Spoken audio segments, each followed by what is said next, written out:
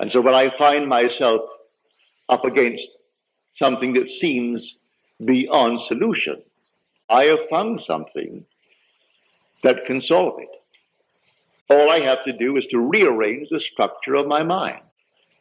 So I dare to assume that I am the man that I would be, and sleep as though I am. That's the rearrangement of that structure of the mind. I'm the same being. I'm Neville. I know exactly those that I knew before, but now I know them differently. I know them now as a freed man. But I must not be a hearer of what I heard in Scripture. I must be a doer. I must do it.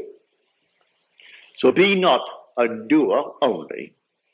Be a doer in the full sense of the word. So that I'll do it and persist. The word is persevere in Scripture. So I will simply do it. And though tomorrow I am confronted with the obvious facts of life that I'm still in prison, it still doesn't matter.